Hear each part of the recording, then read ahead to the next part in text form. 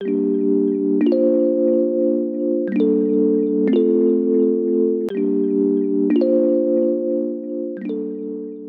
is great to be in our home for a second straight Sunday, and it is an honor that I get the privilege to teach here on our second Sunday here. It's kind of weird. I don't know if any of you guys have moved, and there's always that first day when you wake up in a new place, and it's a little groggy, but then you're also excited about the fact that you're in a new place. I kind of feel like that's what this Sunday is, it seems like. So we are excited to be in this building, but nothing has changed in regards to our community. We are moving forward. If you are new to our community, we are Emmaus Church. My name is Jay. I am the pastor for discipleship and house churches here at our community. I just want to welcome you to here. Emmaus, here at Emmaus, we believe that in practicing the way of Jesus for the renewal of all things here in our community and in our city and to the ends of the earth. This past summer, we have been spending our time in the book of Romans.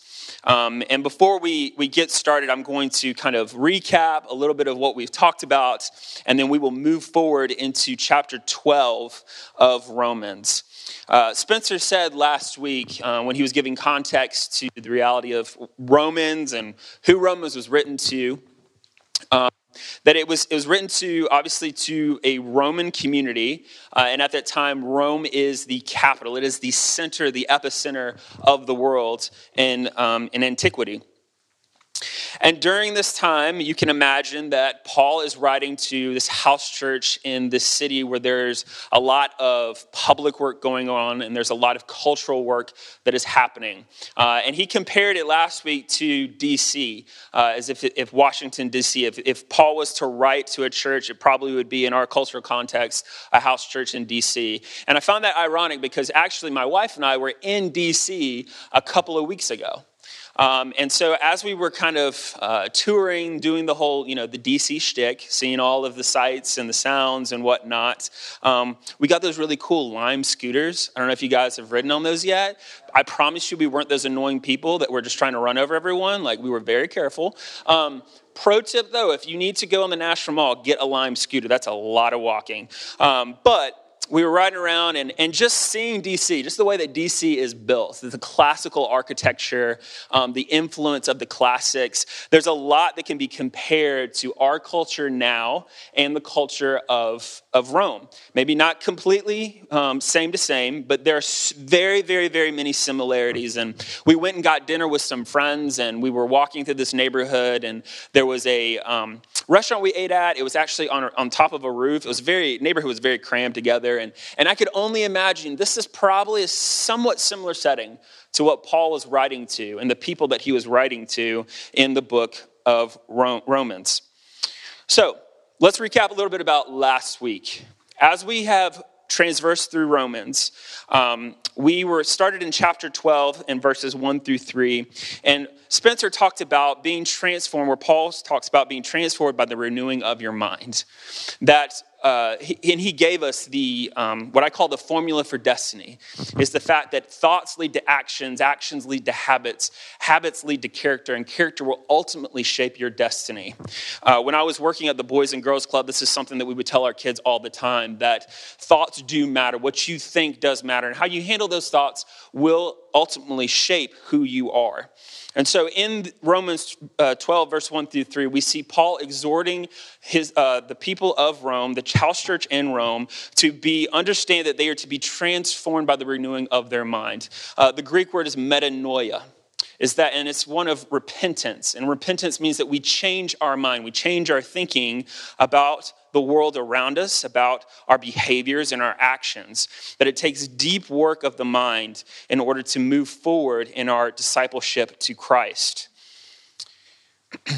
So the question that was posed is, what has our attention? What are the things in your life that has your attention? What are the things that you give your time, your money to? And how is that shaping your overall living? And so as we do the disciplinary work of our mind, of our thoughts, and how that moves into our actions, there are greater implications to that.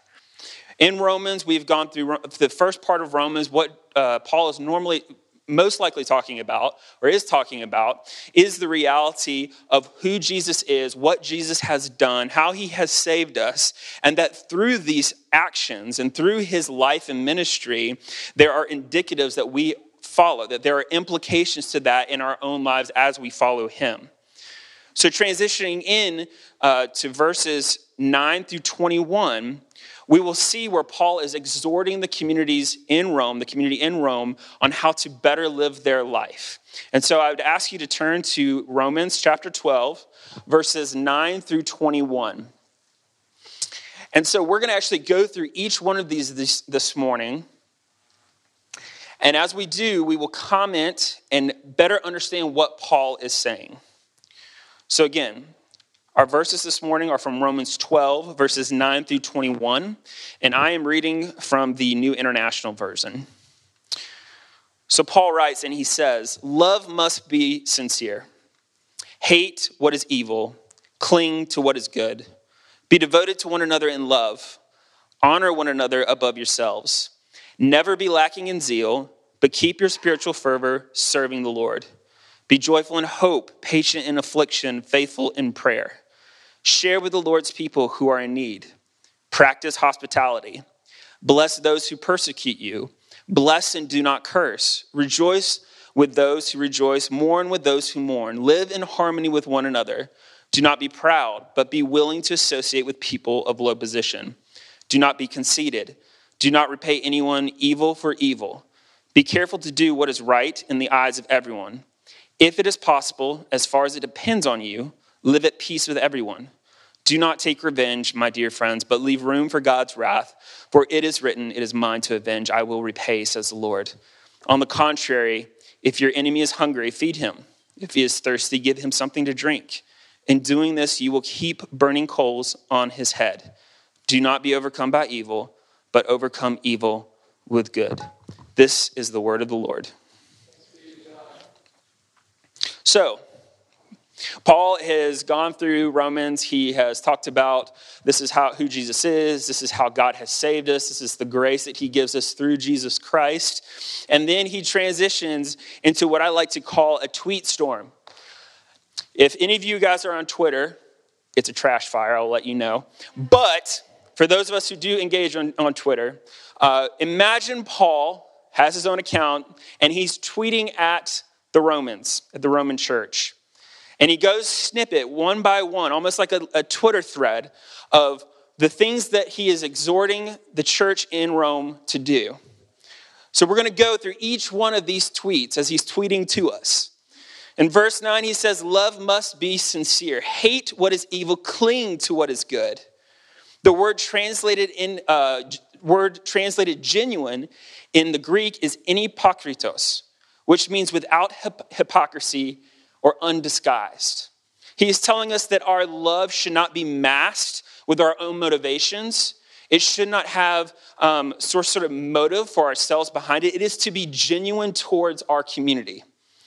And through all of these tweets, again, he is stitching together how this community under Christ, under his grace, should operate together. He says that love is the priority, and we understand that it is the greatest command of Jesus to his disciples. If there's anything that our culture and our world loves about Jesus, it's his ideas of love. But what we have to understand is that love is rooted to something. And Paul is telling us this is what it's rooted to. Authentic love repels malice, and it magnetically clings to all things that is good. When we think about what it means to authentically love someone, it should stir in us emotions that cling to the goodness of God, that reflect on the goodness of God. He says, "Be devoted to one another in love." This is verse 10. "Honor one another above yourselves." In this verse, in the Greek, he uses the stem for love, the stem word for love. If you know anything about Greek, there are actually 4 different types of loves. And this love is the philo love, where we get Philadelphia, yes, the city of brotherly love, and Philostorgus, which means to love dearly. We are called to love each other as a community with a familial affection, with love towards each other as brothers and sisters in Christ. When you think about loving your brother and sister in Christ, meaning you will go to the ends for them, that they are almost in some ways your own blood. And so that we treat each other with such respect, that our love should go beyond the love that we see in the world. The ancient church father Tertullian, he said, see how they love one another. That should be the greatest marker of mission that we have to the outside world, that they should look into our community and see how we love one another. Love is the guiding principle in all that we do, all that we say, all that Christ has lived and done for us. His life, his death, his burial, his resurrection, all of these things point towards love. Honor is to be given, not received, which is a profound sentiment given the Greco-Roman idea of honor. In this community, in this culture, in the Roman culture, similar to our own, there is a constant striving into an unsaid social hierarchy. There is a desire to move up the ladder and to receive honor for ourselves. That you would take the first seat, that you would be the first up, and that honor would be earned on your own. But again, we are called, as Jesus says, to not take the first seat, to be willing to offer ourselves, offer opportunities to others before we offer them to ourselves. We live in a culture that is constantly talking about the fact that respect is earned. And while there is very much some truth to that, the Christian ethic is always that honor and respect is ultimately given regardless of who they are or what situation or what history may be given there, which is a hard teaching for us. Many of us do not come from backgrounds where we have been taught that we should just simply give respect. We should give respect without condition and believe that we're not necessarily going to return on the other hand because we know that God sees that and he honors us in that. He says in verse 11, never be lacking in zeal, but keep your spiritual fervor, serving the Lord. Christians are to serve the Lord with a zeal. And in the Greek, it is the term zeo, which is fiery. There should be a fiery zeal, emotionally stirred up and boiled over for the work at hand.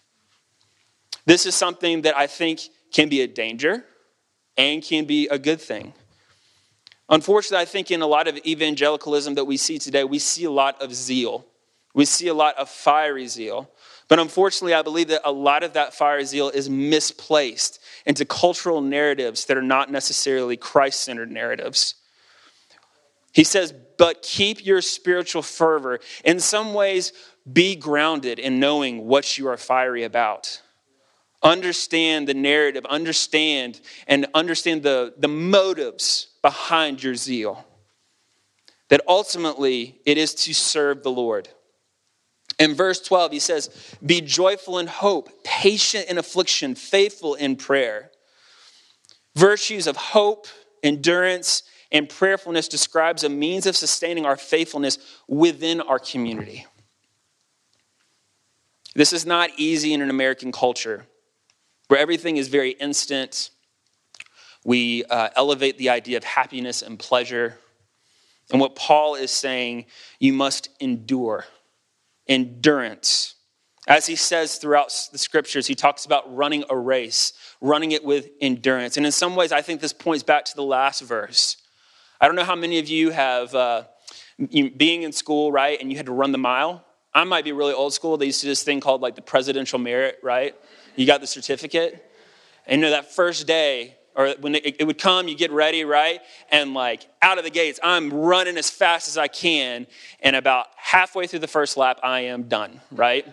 And so what we need to do, what we need to understand is we have to in some ways pace ourselves. We have to be patient with what the Lord is doing. We have to position ourselves underneath the waterfall of his grace and trust in what he's doing as we run this race within our community, as we encounter trials or tribulations, and understanding that it is through discipline, through prayer, that we cultivate a sense of hope. Share with the Lord's people who are in need. Practice hospitality. So ultimately, as we do all these things, we are to put love into practice by sharing what you have with those within the community. Love is cultivated in practice. It does not just show up. It takes practice. Much of this can be said even in marriages and relationships. Sometimes you hear people and you hear, unfortunately, the breakup or the disillusionment of dissolving of a marriage. I had a friend one time who said, well, I'm just not happy. I fell out of love. But the reality is that's not what true love is. True love requires work. We look at ourselves, right? And we can look at Jesus and we can ask Jesus, am I easy to love? When I think about my actions, my habits, sometimes the things where I've misstepped or done the wrong thing, I know I'm not easy to love. And so it takes work. As Jesus has loved us and thrown grace and encountered us, so we encounter each other with that love and we practice that love within our community. We need to understand that fellowshipping is not mere friendship, but an unhesitant desire to give to those in need without thought of recompense. Fellowshipping is one of those weird Christianese words, I think. I don't know if any of y'all grew up in this, but as a guy, I used to hear stuff like, man, I just want to fellowship tonight. Like, we just got to get our brothers together and fellowship. And half the time I'm like, what do you mean by that? Fellowshipping, and this is what it really is. Fellowshipping is meaning that we're getting together, we're gathering without expectation from each other, that we're sharing with one another, and that we're building each other up. In verse 14, bless those who persecute you, bless and do not curse. This connects with Jesus' teaching on loving your enemy in Matthew 5:44 and in Luke 6:27 through 28. The Roman Christians were most likely subject to social ostracism, slander, a boycott of business, and legal action. And Paul calls the community to respond in love. As an American, this is one of the hardest teachings, I think, in Scripture. One of the hardest teachings for many people in our culture. The idea that if somebody does something wrong to me, that Jesus is saying, God is saying, you do not have a right to respond. The only thing you should respond in is love. Verse 15, he says, rejoice with those who rejoice, mourn with those who mourn. This is a call to show sincere love with others. If one part suffers, every part suffers with it. If one part is honored, every part rejoices with it. Paul says this in 1 Corinthians 12, verse 26. We are to be a people that carries each other's burdens and so fulfills the law of Christ, as Paul says in Galatians. That when we are in moments of joy, we celebrate with one another. This is such a beautiful mark. But when we are in times of mourning, when we feel pain or someone feels pain, that we mourn alongside of them. This is a unique stance in regards to Greco-Roman culture, where the apatheia, or apathy, is seen a virtue and was a deliberate lack of involvement with the care of others.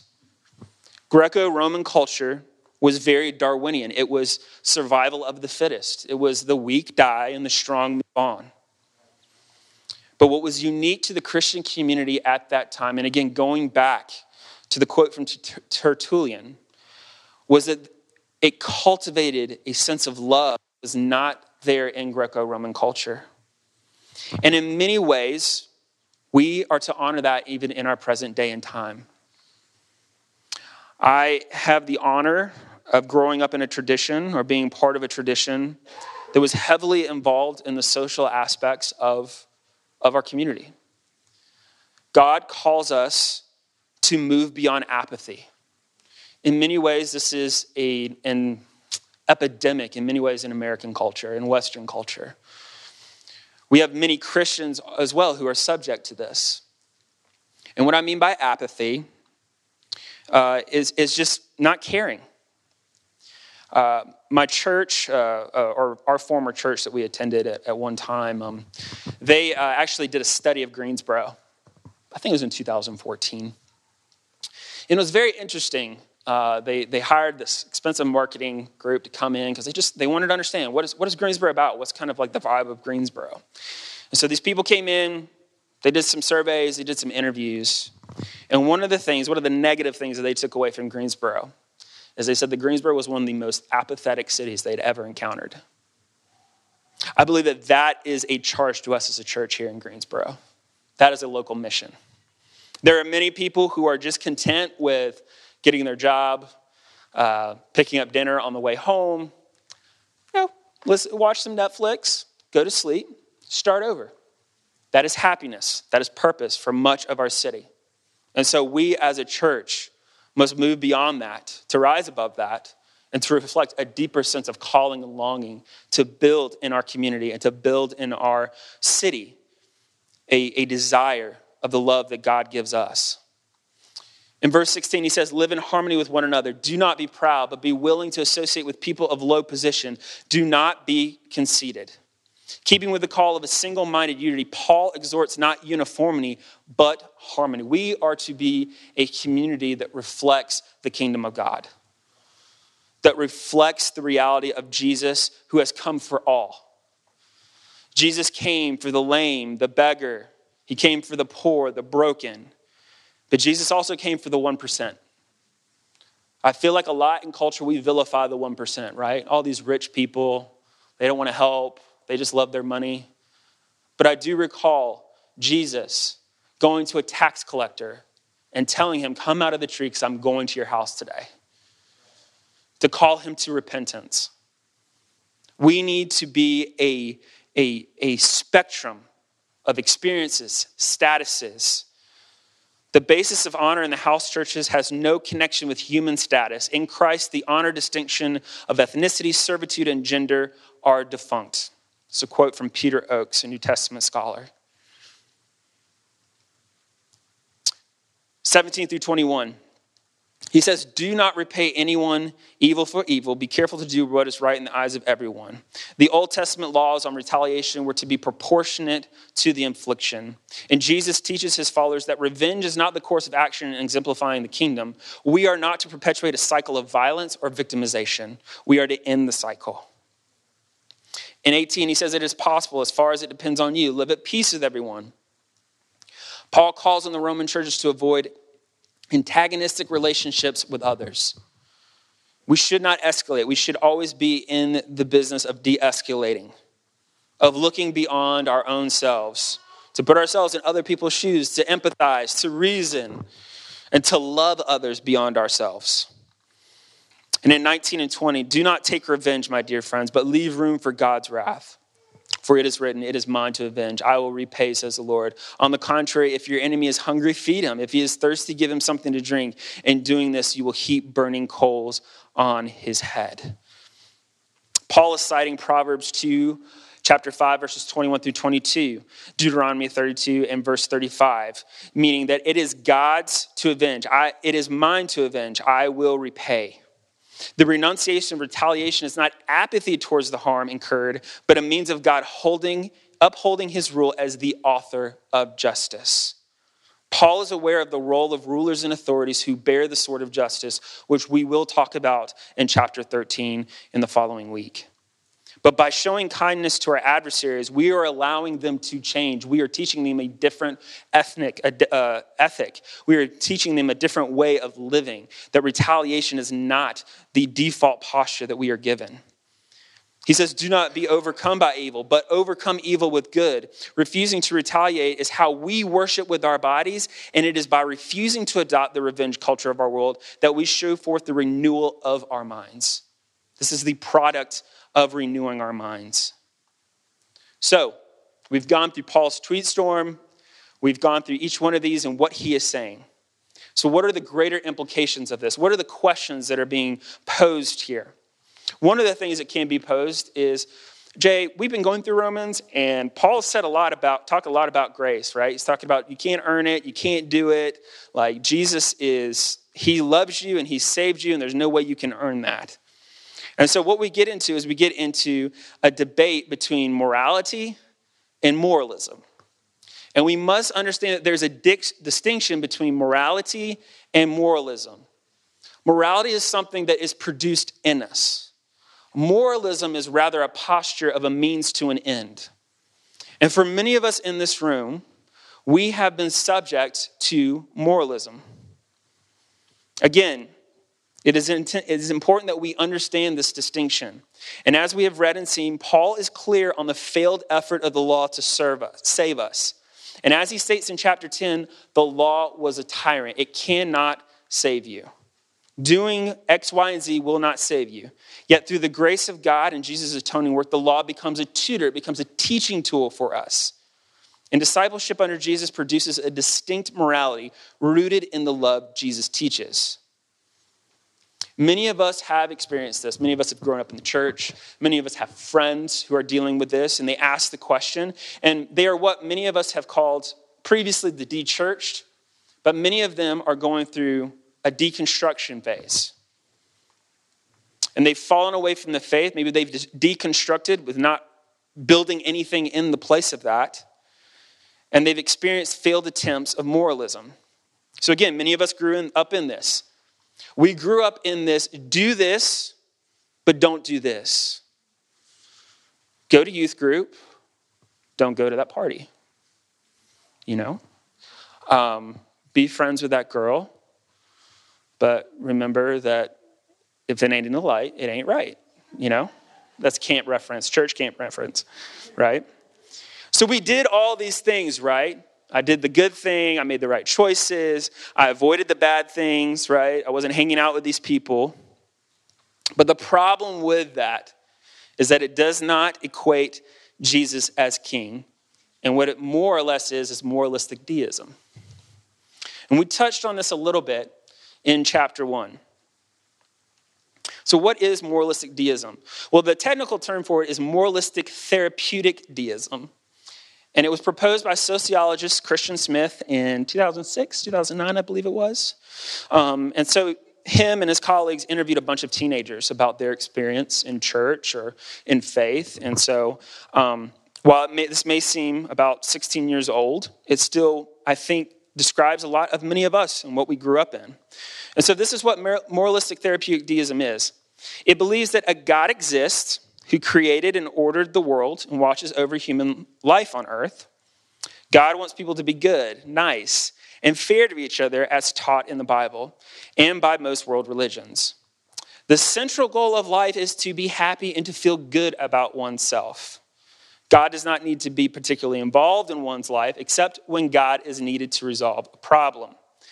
Good people go to heaven when they die. The problem with this is, what do you do when it fails you? What do you do when you do all the right things and you follow all the rules and the reality of life hits you? Examples could be, I did all the right things, but my parents divorced. I had my heart broken by that guy or that girl. I didn't get the promotion that I wanted to get. My expectations that I had in getting and receiving this thing did not come to fruition. And while we may not actually say it deep down inside, many of us in the past, maybe today you are, struggling with, God, you owe me. I did what I was supposed to do. You owe me. The problem is that many of us were taught this is how you put God into your debt. But the reality is when we read Scripture, you can't put God into your debt because there's a lot of people in Scripture where things go really, really bad for them. So I pose this question to you. Do we believe in a good and beautiful God when you do all the right things and things still go bad for you? In the midst of the struggles that you are dealing with this morning or today, can you answer the question, is God still good? This is why Paul states that we are to be marked by hope, endurance, and faith. We are called to endure so that it may produce an aroma of hopefulness foreign to our world. A moral culture of agape love is the result of this love. What Christ has done in us as we renew our minds and as we discipline ourselves in practice ultimately produces immorality. It is not a means to an end. It is a product of the goodness of God. What Christ produces is a new community of selfless endeavoring that reflects the love of Christ. We love God by loving others and thereby participate in God's work as he sets up a unique community in a culture that may not be known for its loving ambiance. There are many people in our community, and when I mean community, I mean Greensboro, in your neighborhood, who may not be feeling a sense of love, a sense of honor, a sense of purpose, a sense of being wanted and loved. And so as a community, we should be an attractive aroma, a fragrance that draws them in, that allows them to reflect a sense of Jesus healing their heart, building them up, and sending them out to do the same work that we continue to do today. Surely as a community, we are not currently or would ever debate of imposing social hierarchies within our community. I don't believe there's anyone on staff, anyone here where we would say, these are the type of people we want in our church. However, unconsciously, it is a real danger we are susceptible to. Yet it is important that as a body, we cultivate and celebrate the beauty of God's work in all people, regardless of age, race, gender, or economic status. We are to be Jesus, offering ourselves as he did to all, as he did with the outcast, with the religious, and even the rich. We are to be all things to all people. It is easy, again, I say this, it is easy for us to susceptibly be drawn into those people we are most attracted to. And we have to push back against that, and we have to put it into practice, okay? I know it's, for some of y'all that know me, I can't believe I'm saying this as well too, because I am the most introverted person in the entire universe. It is hard for me to talk with people sometimes. It's exhausting. That's just who I am, and that's something I'm having to work through. But the reality is, God has called us to practice these things. It's hard, it's difficult, but it's what Jesus calls us to. And in the end, we find that he gives us a sense of joy and honor. And you know what? Maybe we learn something about ourselves and the other person that we weren't expecting. I want to transition now to this idea of repaying evil with love. And again, I say this, it's very difficult in American culture. I worked with teenagers for 7 years. That was too many years too long. Because teenagers are a joy from the Lord. But I worked in an after-school program. And occasionally, I had to deal with some fights. Wasn't fun. But the constant thing that was told to me, or the excuse was, well, they hit me first, so I hit them back, Or it was self-defense. Okay, I had to pull you off the top of them. I don't think that was self-defense. And unfortunately, many of their parents told them, if you get hit them back. I'm not a parent. I've worked with kids a lot. That's not the ethic of Jesus. And there's a lot of nuance in that, and we need to have a conversation about that. But we are called to end the cycle. We're called to rise above it. In many ways, we're called to take the high road. And again, this pushes against not only what I believe is American culture, but the similarities of what was going on in Roman culture. Aristotle says this, that vengeance is a virtue. He says to take vengeance on one's enemies is nobler than to come to terms with them. For to relate is just. And that which is just is noble. And further, a courageous man out not to allow himself to be beaten. Aristotle is saying, take justice into your own hands. This is a virtue. But this is not the teaching of Jesus. Revenge comes from a very Western perspective of justice. Justice is often more about appeasing our grief and turmoil by extending our pain with equal or greater pain to those that have victimized us. We believe in rights that arise from our pain. The philosophy in American culture and Western culture is when pain has been inflicted, you have a right to respond. But Jesus tells us, Paul tells us, it is in love in which we respond. That is the antidote to our anger, our frustration. It's not that those things are bad. It's a question of how do we deal with them? How do we approach them?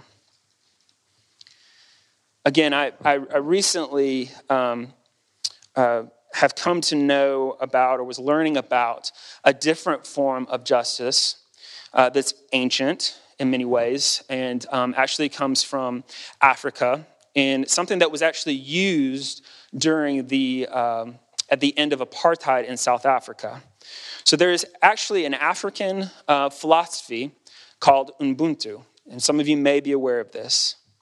And I wanted to share what Ubuntu is because I think that it actually reflects an attribute of Christianity and what Jesus is saying. So Ubuntu, just a quick definition, a Nguni Bantu term which means humanity. It is sometimes translated as I am because we are. Also, I am because you are, or humanity towards others. In Xhosa, the latter term is used, but is often meant in a more philosophical sense to mean the belief in a universal bond of sharing that connects all humanity. At the end of apartheid, Nelson Mandela commissioned the Truth and Reconciliation Commission, and this was chaired by Reverend Desmond Tutu. The commission conscientiously chose various victims and witnesses of human rights violations during apartheid in South Africa, and it served as a means for South Africans to bear witness and potentially seek restorative means of justice with fellow citizens in the state. As opposed to retributive justice, where justice is only satisfied via the suffering of the perpetrators, the TRC reflects the indigenous idea of Ubuntu.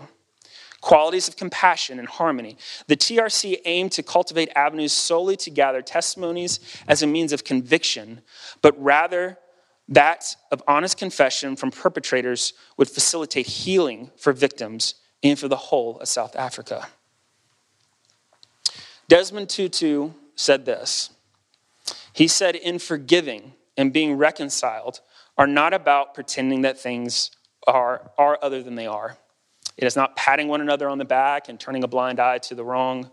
True reconciliation exposes the awfulness, the abuse, the pain, the degradation, the truth. True forgiveness deals with the past, all of the past, to make the future possible. Again, this kind of jars our idea of justice, but the reality of the justice that we see from Jesus and the justice that God will give us is one of restorative.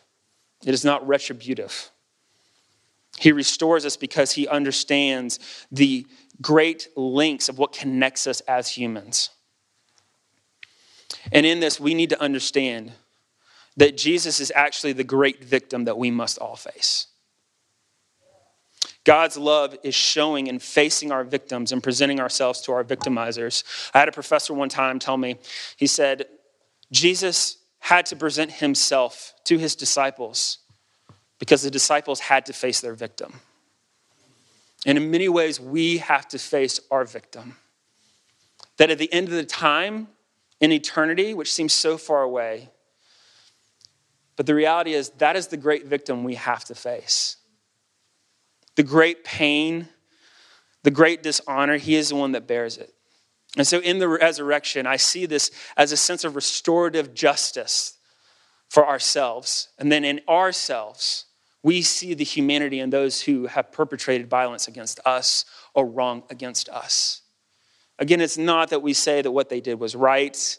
It's not that we are apathetic towards it, but that Jesus gives us a new heart. The Holy Spirit gives us a new heart to view this person in a different light other than simply what they have done against us. So God, Jesus, Paul, they all call us to loving repentance beyond our anger and our frustration, but to really seek help. And I think, again, that's what is so important about our community, is that when somebody's done something wrong to us, that we come together as a community, that we face each other, or we simply help that person who has felt the pain of someone or a situation, that we mourn together, and that we love each other as Christ has called us to love each other. I want to close out now, and I'll ask Anderson to come up.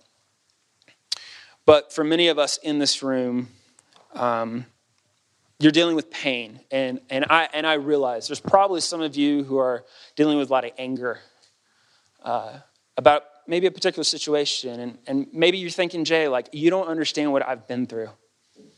You don't understand the anger and the bitterness that I'm holding on to. And while I have myself dealt with some anger and bitterness as well in my own heart, I can tell you with confidence that if you give it to Jesus, if you give it to us as a community, that we're here to stand with you, to love you well. Some of you in this room don't even know what I'm talking about in regards of who Jesus is, what his love is. And so what I would call you to do this morning is to ask someone. If you came here with someone, ask them. Come to me, ask one of the pastors here. To ultimately know that there is a community here that has opened the door and extended a hand and invitation to be a part of something bigger. Bigger than maybe what you've experienced in our culture today. Bigger than what you might understand and the narratives or the experiences that you've had. That ultimately there is a God who loves us and loves you. That he's making all things new. And that ultimately his promises last for eternity. In many ways, there is not in many ways, but the reality is there is a scripture in Revelation where it talks about the wedding supper of the Lamb. It's beautiful. It talks about him setting a table for us, right? And us coming together. And that there will be a day when we sit down at this table with Jesus and we will toast to his faithfulness. And all that we've experienced in this life will be a celebration of his goodness. You're invited to that.